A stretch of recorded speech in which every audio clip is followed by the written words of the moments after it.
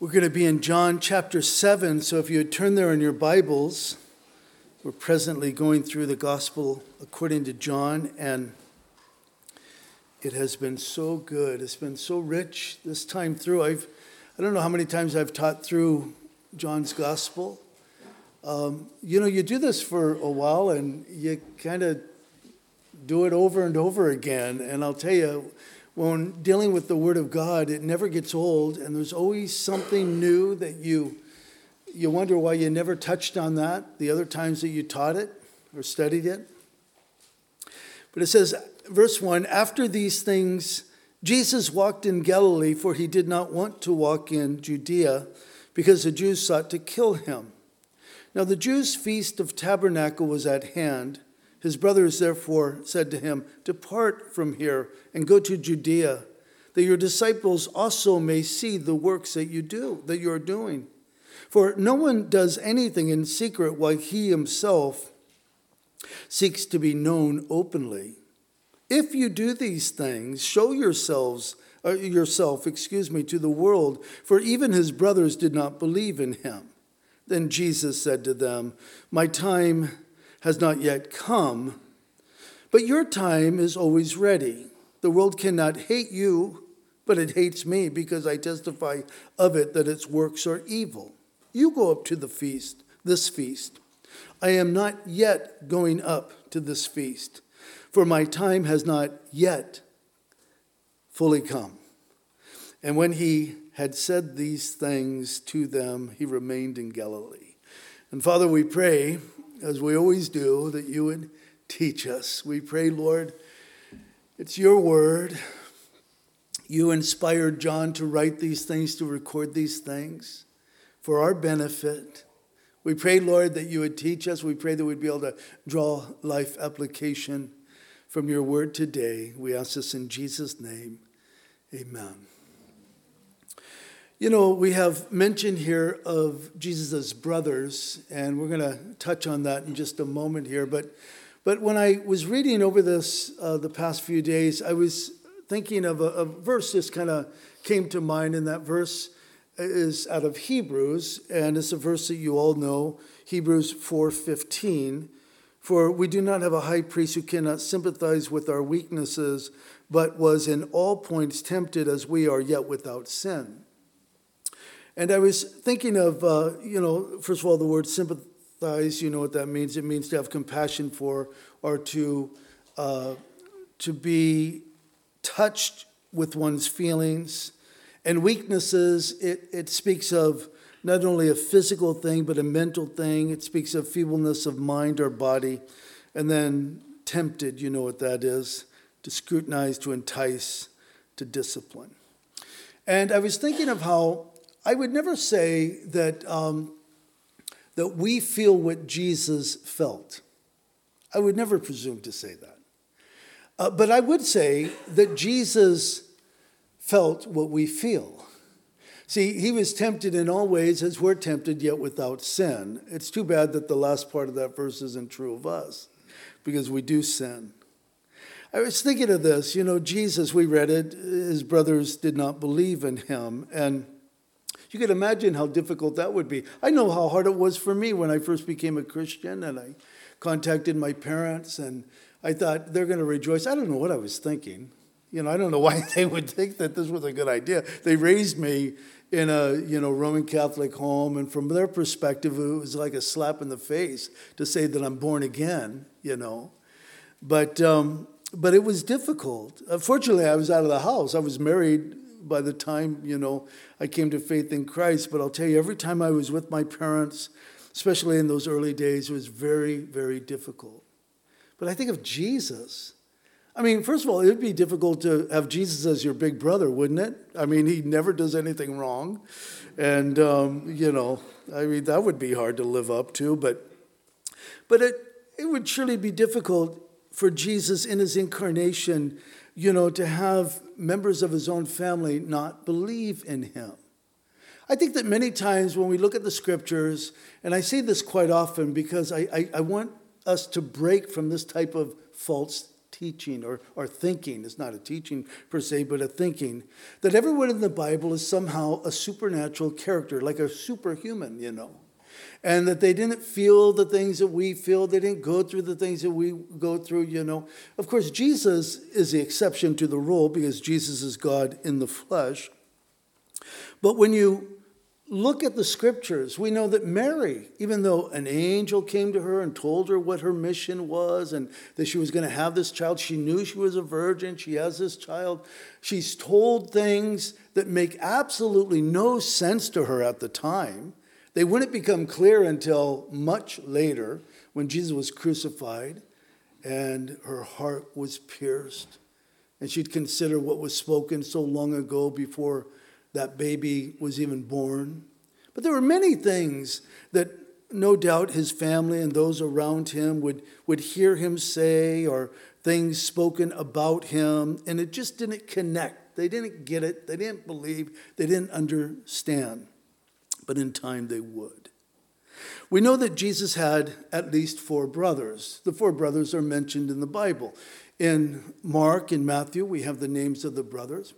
Mark tells us that there were also sisters, so that we know that Jesus had at least 4 brothers and at least 2 sisters, so more than one, and we don't have their names given. Now, again, coming from a Roman Catholic, I haven't been a Roman Catholic for a long time, but from a Roman Catholic background, you read the scriptures, and all of a sudden there's all these revelations, because you're not being taught what the Bible teaches. Roman Catholicism, Orthodox, belief. They say that the brothers of Jesus were actually not his brothers, but his cousins. Oh, that's interesting. And others will say, no. The brothers and the sisters were from Joseph's previous marriage. So I want you to kind of think of this, as you read through the scriptures. Can you picture Mary? She's full with child. She's a young maiden. Isaiah tells us this, and of course we see this in the gospel accounts. Some suggest that she might have been as young as 15 years of age. They make their way to Bethlehem because of the census. They have at least 6 children in tow. They're all crammed in the stable. I mean, things just don't seem to add up when you read the biblical account. You know what we do know? We do know that the brothers of Jesus, and I would assume the sisters included, believed in Jesus after the resurrection. You say, how do we know that? Because of where we see them. We see Jesus' brothers in the upper room. Remember the upper room? 120 waiting for the promise of the Father, the Holy Spirit coming upon them. They were there. The brothers were up with mom, up in the upper room, waiting for the promise of the Father. So, anyway, we're told that Jesus walked in Galilee. Now, guys, you got to kind of keep the flow of what's happening here. A few times we've gone back, we've looked at some of the other gospel accounts when it's beneficial so that we might get some insight on what John was saying, maybe some clarity. But we need to understand that John's gospel is unique. John specifically, he's taking us on a journey. He's telling us different things, and he keeps coming back to that. And if we're not paying attention, we move from chapter to chapter, and we just think that we're dealing with something completely new now. But that's not the case. I'll show you what I mean in a moment. It says in verse 1, because the Jews sought to kill him. So we need to ask the question, why would the Jews seek to kill him? And we know the answer. Do you know why we know the answer? Because we studied chapter 5 of John. In John chapter 5, Jesus healed the man at the pool of Bethesda on the Sabbath. That's why they wanted to kill him. Where's that pool? In Judea. Where's Jesus now? In Galilee. In John chapter 5, verse 16, for this reason the Jews persecuted Jesus and sought to kill him because he had done these things on the Sabbath. 2 verses later, in chapter 5, verse 18, therefore the Jews sought all the more to kill him because he not only broke the Sabbath, but also said that God was his Father, making himself equal with God. So it says that he did not want to walk in Judea. Guys, this had nothing to do with courage. This had to do with the Father's timing. Follow this, because it's really important. If we're not following this carefully, we'll come to conclusions that are really false conclusions. For example, if you are not paying attention, you'll come to the conclusion that Jesus lied. He lied to his brothers and then went up to the temple anyway. And of course, Jesus was not lying. In fact, it's in our text. He says, "For my time has not yet fully come." It will come. It has not yet fully come. Jesus was not living by the agenda of any man, of any woman. Remember? And guys, there's a pattern here. Where do we see Jesus in the very beginning of John's gospel? We see him at a wedding. And we see his mother saying, they ran out of wine. And remember what he said? "Woman, what does this have to do with me?" I'd never call my mother woman. She would have twisted my ear or something. But anyway, it was a respectful way of saying things, not the way we might use it today. He was not afraid. He was living according to the Father's agenda. My hour has not yet come, again, is one of the themes that runs through the Gospel of John. 6 times we see this phrase. We see it in chapter 2, chapter 7, chapter 8, chapter 12, chapter 13, chapter 17. My time has not yet come. We're told in the text that it was the Feast of Tabernacles, or the Feast of Booths. The Jewish families then, and they still do today, those who are, Orthodox, those who believe in the Torah, the law, they still will recognize and remember and build booths, Jewish communities in the States here, in places like New York, or of course in Israel. They'll build these booths, and they'll reflect upon the time that their forefathers lived in these temporary dwellings when they left their Egyptian captivity, wandering in the wilderness there for 40 years. And so it was the Feast of Booths. And we know something about the Feast of Booths. We know that it was a feast that lasted for 8 days. We know that the 8th day was the great day. It was kind of building each day. And then the last day, the great day of the feast, was a special day. We know that from Numbers chapter 29, verse 35. On the 8th day, you shall have a sacred assembly. I point this out simply so that I might build your interest in reading ahead to verse 37. We're going to come back to this when we get to verse 37, because on the great day of the feast, Jesus did something very special. So it says, his brothers therefore said to him, he has brothers, they seem to be taunting him. In fact, you wonder, were they aware of what had just happened? I'm referring to what we saw last week, John chapter 6, verse 66. From that time, many of his disciples went back and walked with him no more. Were they taunting him? Were they rubbing it in? You could almost hear it as you read the text. If you do these things, we're not quite sure what you're up to, Jesus. I can't help but think of Joseph. In the Bible, guys, we have many types of Christ throughout the page. This is why it says, he's written of me in the volume of the book. We see so many different types. I think of Joseph, the 11th son of Jacob. He's singled out. By the way, parents, don't ever do that to your kids. Don't give one of your kids a coat of many colors, not the others, because it might breed some bitterness. But of course, God gave him some dreams concerning not only his future, but their future. Remember that? And because of jealousy, because they did not believe that God had really given their brother dreams, they were jealous of him, they hated him, and sadly, they wanted him dead. And rather than, killing him, they decided to sell him into slavery. And of course, all of this played into their their future.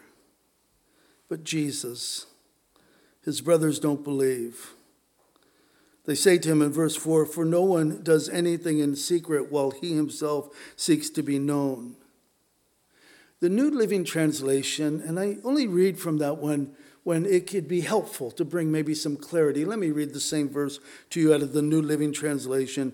It says, quote, "You can't become famous if you hide like this. If you can do such wonderful things, show yourself to the world." You know, Jesus, you're hanging out here in Galilee. Nothing's happening in Galilee. The feast is happening at the temple. The multitudes are going there for the feast. If you want to, gain those that you have lost back, if you want to gain the multitudes back, you need to go up and pull a rabbit out of your hat or something. It's amazing how humans, we don't get it. Even those of us who have placed our faith in the Lord, many times we just don't get it. We don't understand that God has an agenda that's far greater than any of our agenda. From their perspective, it was, Jesus, you want to be famous, don't you? They had no idea that Jesus had no ambition to be popular whatsoever. He was on a mission. It was a redemption mission, and they had no idea. And could you imagine being Jesus in his incarnation? You're living, you're moving, you're teaching, the things that you do, all of these things are fulfilling, Scripture and pointing to the fact that you are the Messiah, the long-awaited Messiah, and the majority of people completely miss it. They misunderstand you. They accuse you of evil. They accuse Jesus of having a demon. We'll see that next week. Just the accusations that were brought against Jesus. Oh, he's a wine bibber. He's a friend of sinners. All these accusations, and they had no idea of the mission. They had no idea of the purpose in which Jesus came. His brothers did not believe in him, which tells me that nearness to Jesus is not enough to guarantee faith. And this is something that we all need to heed. I was thinking, there's someone that I talk to, not on a regular basis, from time to time, and he, whenever he comes to talk to me, and I know that it's this way because he's in close proximity of us, and whenever he comes to talk to me, he puts on his cross, a wooden cross. And I just think, I don't understand the symbol. I don't understand, I'm going to the church, I'm going to go ask for a favor, so I put on my wooden cross. I see him a lot of times around town. He's not wearing that wooden cross, but he comes to talk to me, puts on that symbol. So what's your point, Dan? My point is this, that our faith needs to be genuine. I'm not saying his faith isn't genuine, but I'm just saying that if our faith is for show, if it's something that we do, but it's not genuine, oh, woe to us. There are many people who go to churches, they attend churches. I don't doubt the first church that we attended when I became a Christian, Tracy and I, we were a little Bible church and wonderful people there. And it was a church where the council or the board of directors, they pretty much ran the church. And so they would hire the pastor and fire the pastor and that type of thing. And so they were really the men in charge. And they were men of means. So, they owned businesses and they were, I would say, a little more well-off than the regular folks in the church. You say, why are you being so critical, Dan? Because it was years later that one of the guys that busted my chops the most, he would always confront me and say things like, Dan, if you want to be right with God, you need to cut off that long hair. That it came out that he had been sexually abusing his sons And now his sons are adults living on the same mountain that Dad lived on, except now they have children. And they begin to rise up and say, this isn't going to happen to our kids.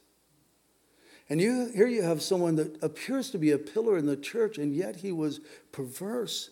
He was doing horrible things. Who could imagine? You say, well, Dan, that's an extreme example. It is an extreme example. I know it is. But I think of people who attend churches. They might teach in Sunday school. They might be involved in some ministry of the church. And yet, they're not born again. They don't have a genuine faith in the Lord. It's a facade.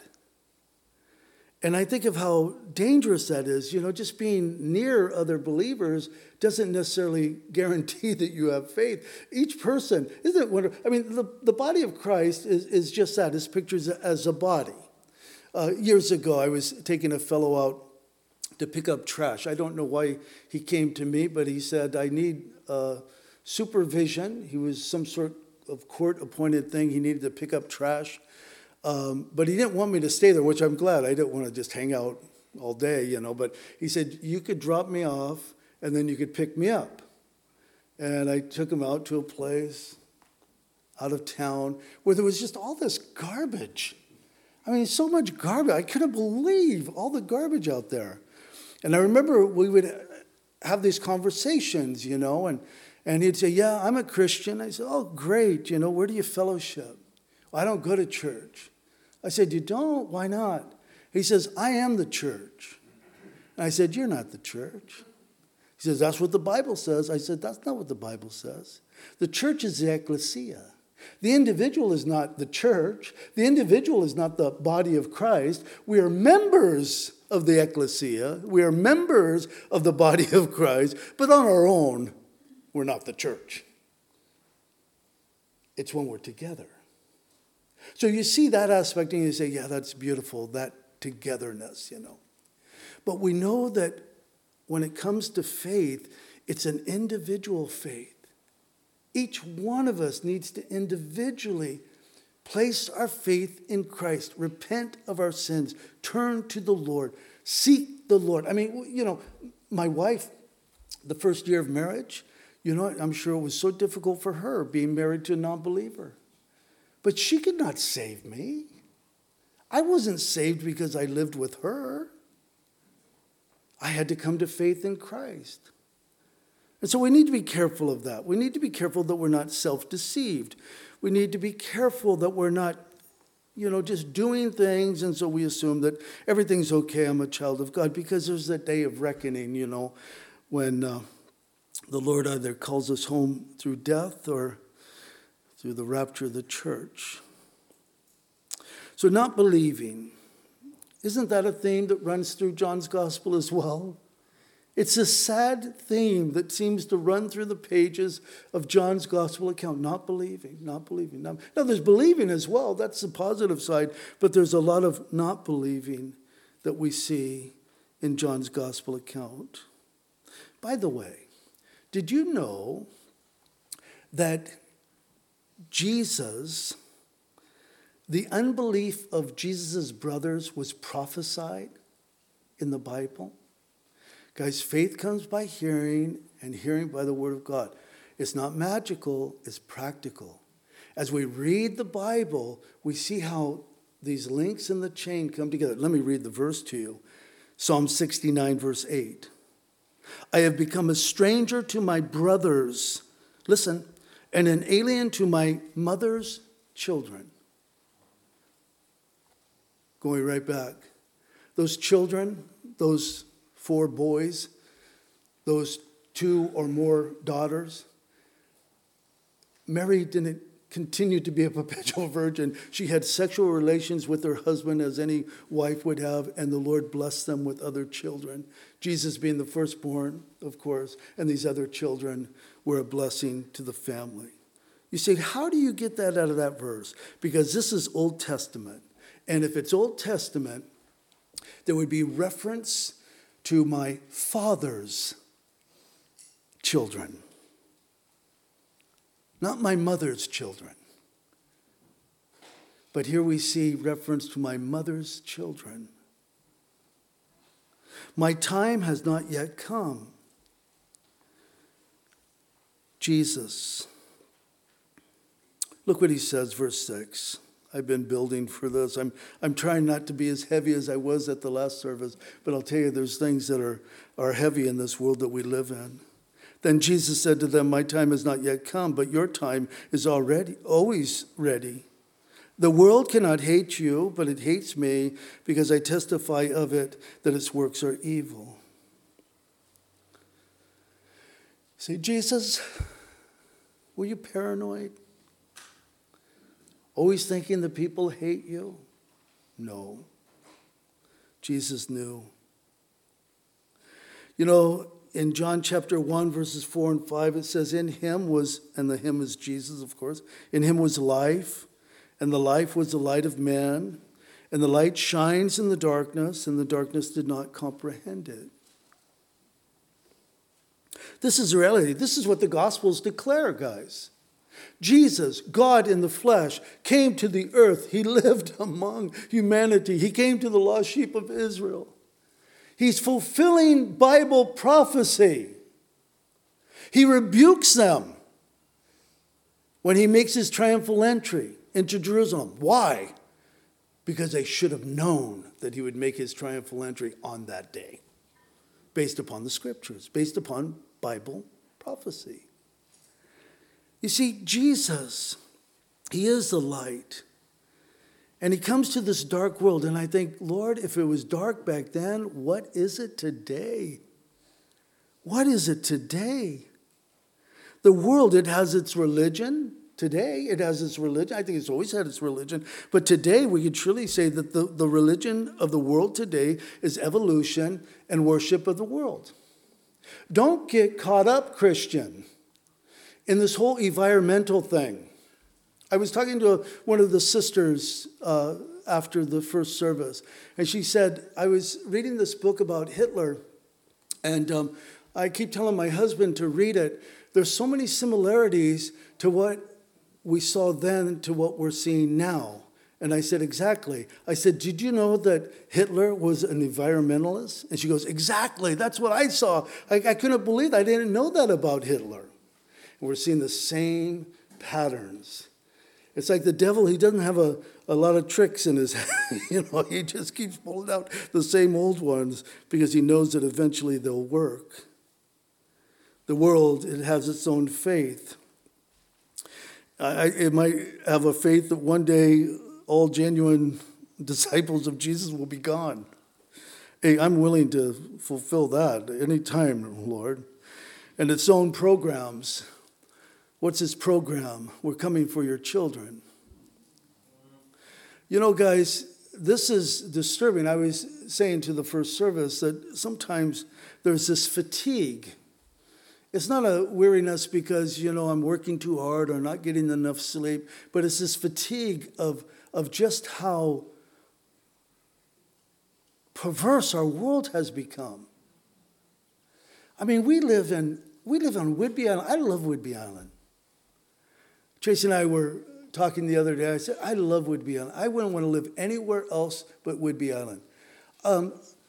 It's not that I love Washington State, per se, but I love Whidbey Island. We just kind of feel somewhat sheltered, and it's just a great little place. But you look at our little communities on Whidbey Island. We know where Langley stands. We know where Coupeville stands. We know where Oak Harbor stands.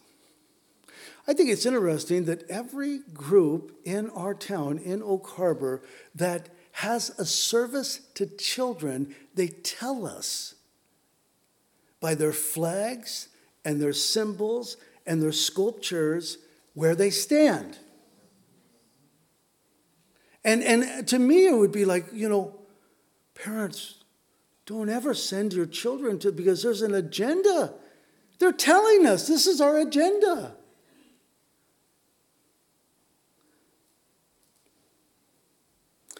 The world has its own values, which aren't values at all.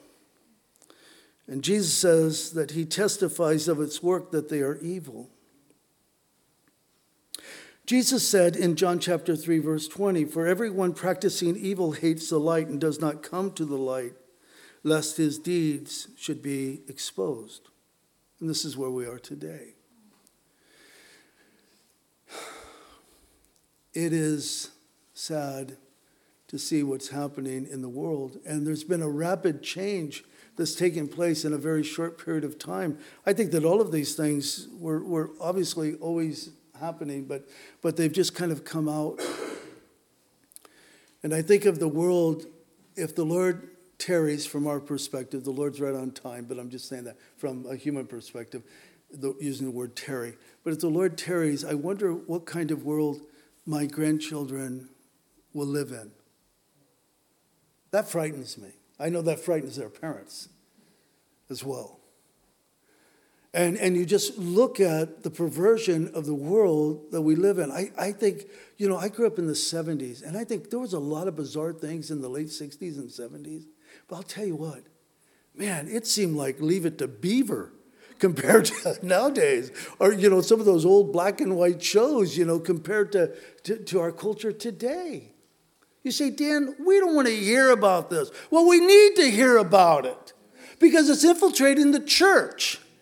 And there are so many Christians, professing Christians, that they lap up the lies like a dog drinking water, It's like, oh, we just got to love, we got to love. And you guys that have been here for any amount of time, have I ever spoke of hating anyone?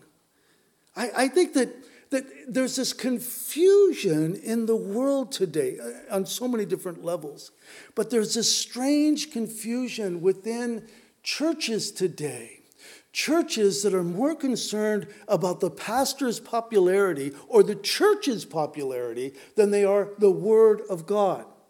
Again, Jesus' brothers, you need to go up to Judea. Hey, if you want to be popular, you got to go where it's happening. And they had no clue that Jesus could care less about being popular. In fact, when you read through the gospel accounts, it's apparent that Jesus could care less about what people thought of him. He was on an agenda, a mission of redemption, so that sinners could be saved. And praise God that we've come to faith in Christ and we've received, that salvation. I am so grateful for that. But we look around us and there are sinners all around us, aren't there? And there's this strange, bizarre mentality within Christianity today that says we win them by loving them. And I would say, amen. But what do you mean by loving them? And that's where it breaks down. We love them by accepting them as they are, by affirming them. It's so twisted. And young people, you need to hear this. Because I'll tell you, you're on the front lines. Maybe more than your parents are.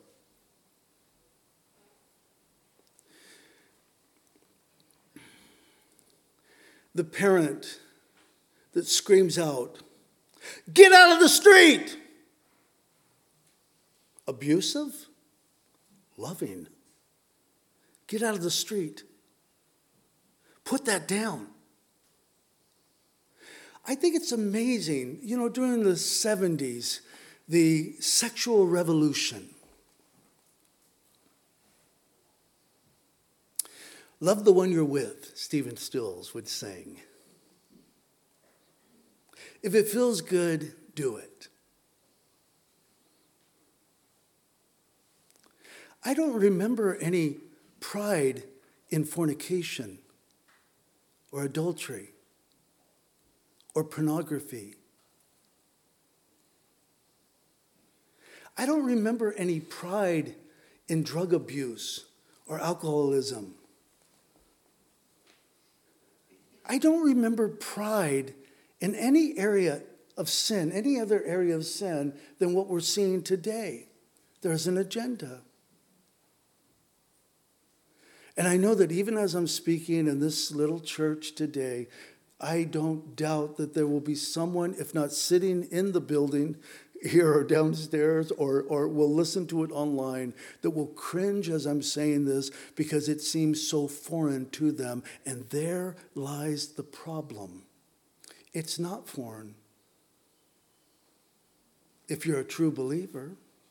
It's not foreign if you're a man or woman of the world. Not the world. Not the world. The world is, we're dealing with the world, but I'll come back to the world in a second. The word. Because you know what, guys? We look at what's happening, and as disturbing as it is, we look at Romans chapter 1, and we say, the Bible believer says, the judgment has begun. See, I believe in the rapture of the church. I believe in a 7-year tribulation. I believe in a literal second coming. I believe in a 1,000-year reign of Christ. I believe in a new heaven and a new earth. I believe in all these things that the Bible teaches. But I also believe that judgment has already begun. It's not the tribulation judgment, but it's the judgment of being given over. And you guys know that there are places, I used to say, north of the border. I don't say that anymore. There are places in our own country now, there are states in our own country now that are making Bible illegal if it makes people feel uncomfortable. Oh gosh, I would be in prison many times over for making people feel uncomfortable. I think I've done that for 35 years, making people feel uncomfortable. Not deliberately, but it's just the word of God. Sometimes it's uncomfortable to hear these things, but we need to understand the days in which we're living. So what's your point, Dan? My point is this. Jesus said in John chapter 15, verses 18 to 25, if the world hates you, you know that it hated me before it hated you. See, this is one of those promises. It comes directly from Jesus that we would never want to claim. I claim that promise, But it's a promise. If you were of the world would love its own. Yet, because you're not of the world, but I chose you out of the world, therefore the world hates you. And guys, it comes down to this.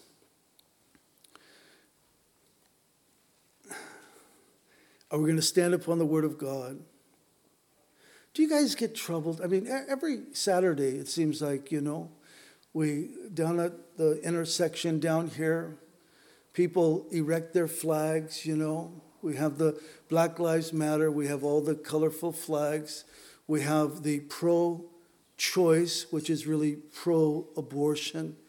And we have that up. Every now and again, we have a lady and a man, and they hold up these little signs that are really small, and it says, believe in Jesus. But we see the other kind of on a regular basis. The intersection down in Coopville, the same thing. They'd line up on every corner, of the intersection. And a few weeks ago, I was driving by. There were some women out there, middle-aged women. They're dancing as they're holding their signs. And I'm thinking, Lord, what has happened to this perverse world? Because it's like, we have the right to kill,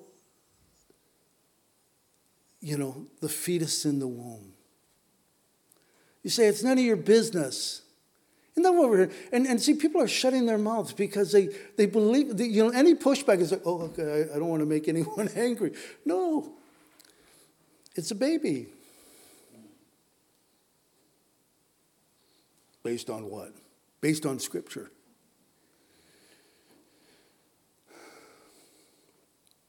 We live in a twisted world of people that need to be straightened out.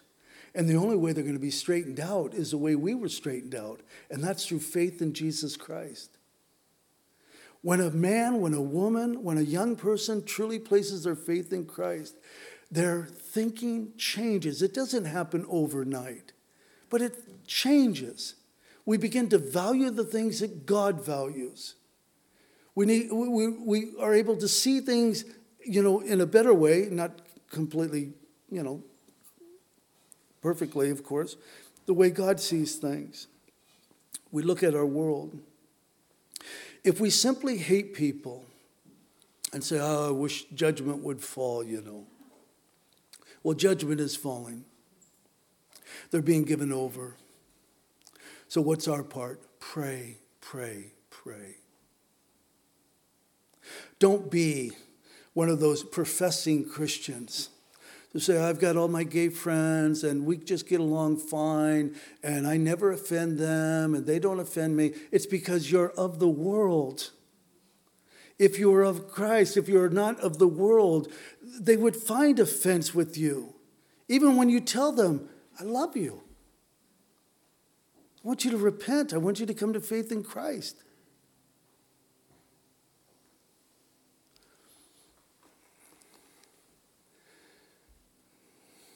Professing Christians are affirming people into hell.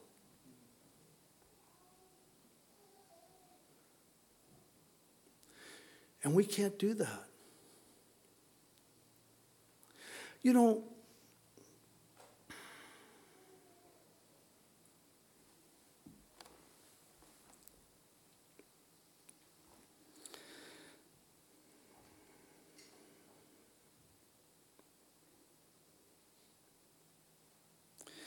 the world is perishing.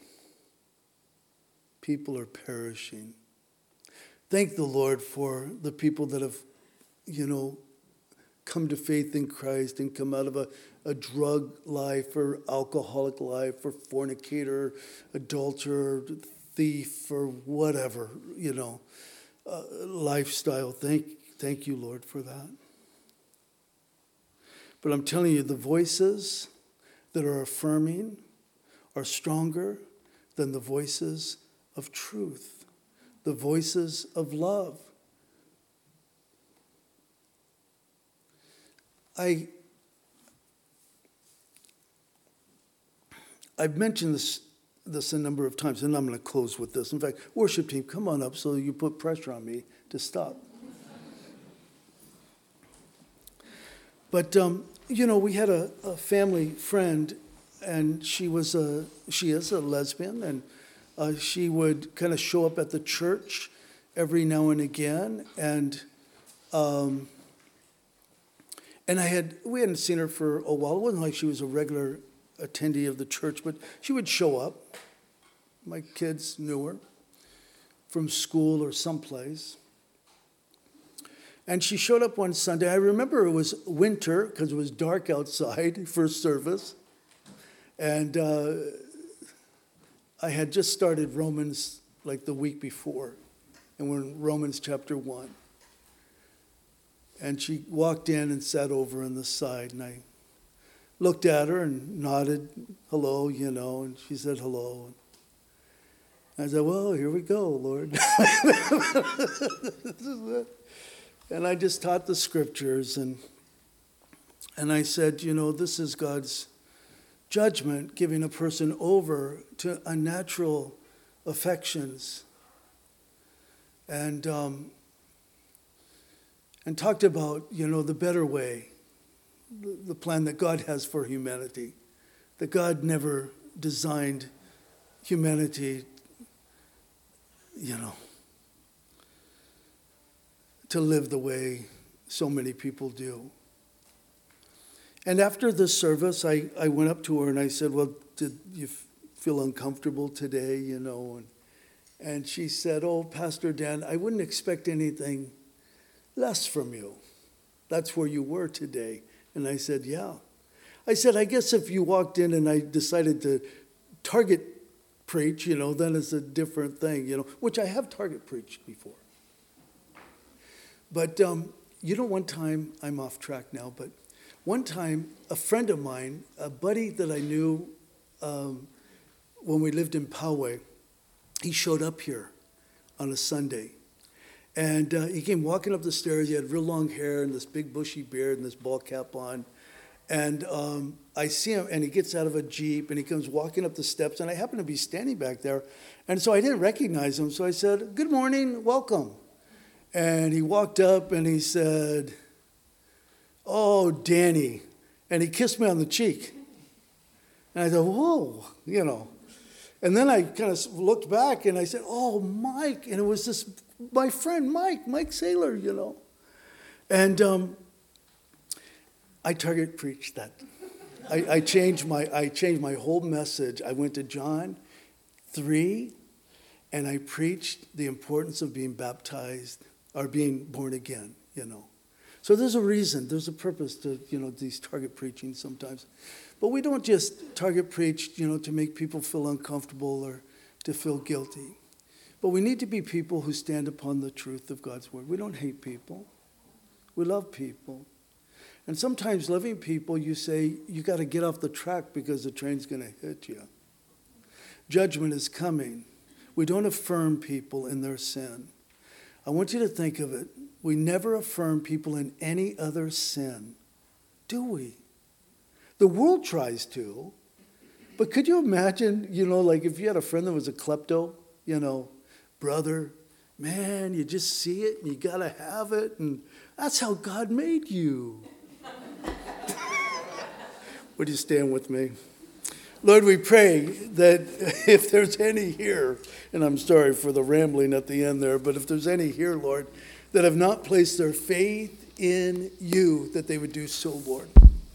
We know that, Lord, we live in a time where there's a great confusion. There's a lot of people that are confused. There's an agenda, and our heart goes out to people, especially young people, Lord, that are just being caught up in the fervor of this lie.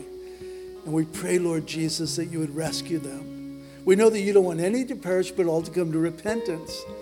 And we know, Lord, that our popularity, whether or not the world loves us or even likes us, doesn't matter.